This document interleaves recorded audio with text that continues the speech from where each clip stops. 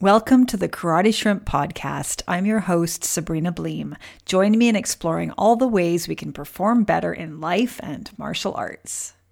You're not ready. You're not good enough. You're not worthy of your rank. You'll never achieve anything. These are just thoughts in your head. They mean nothing. They're just words going through your mind. And yet we give so much weight to these thoughts that they start to become our reality. When we buy into these thoughts, we stop doing the very things that could prove these thoughts wrong. We think, I'm not worthy of my rank. And then we start training less or with less intensity. And then our training suffers and our abilities actually decline. And then sure enough, all the evidence supports this thought that we are indeed not worthy of our rank. We think, I'm not ready for competing. So we avoid competition. And then our anxiety over competing gets bigger and bigger. And then sure enough, that anxiety seems clear evidence that we're not ready to compete, because every time we think about a competition, we get so anxious that we can't even do it. We experience random thoughts all the time, and most of them come and go without us paying much attention to them. But some of them are particularly charged in some way, whether positive or negative. They make us feel good or they make us feel bad, but they make us feel something, and so we engage with those thoughts. We pay attention to them, we focus on them, we fight them, we deny them.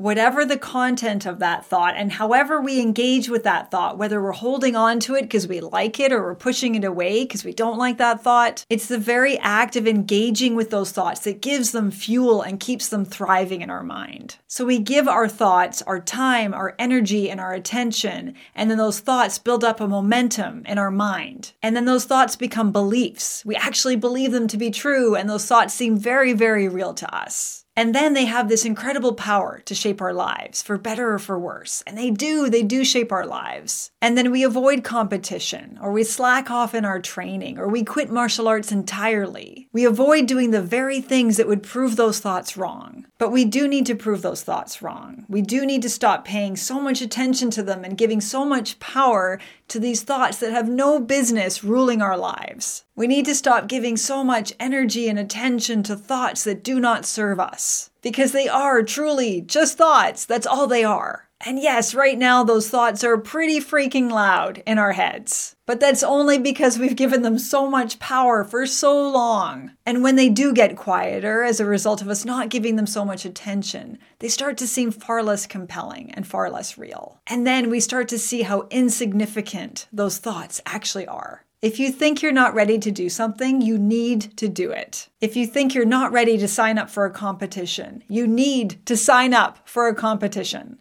If you think you're not good enough to pass a belt test, you need to perform that belt test. If you think you're not good enough to start martial arts, you need to start training in martial arts. You need to take action. You are good enough. You are ready and you can do this. Take action and prove those thoughts wrong.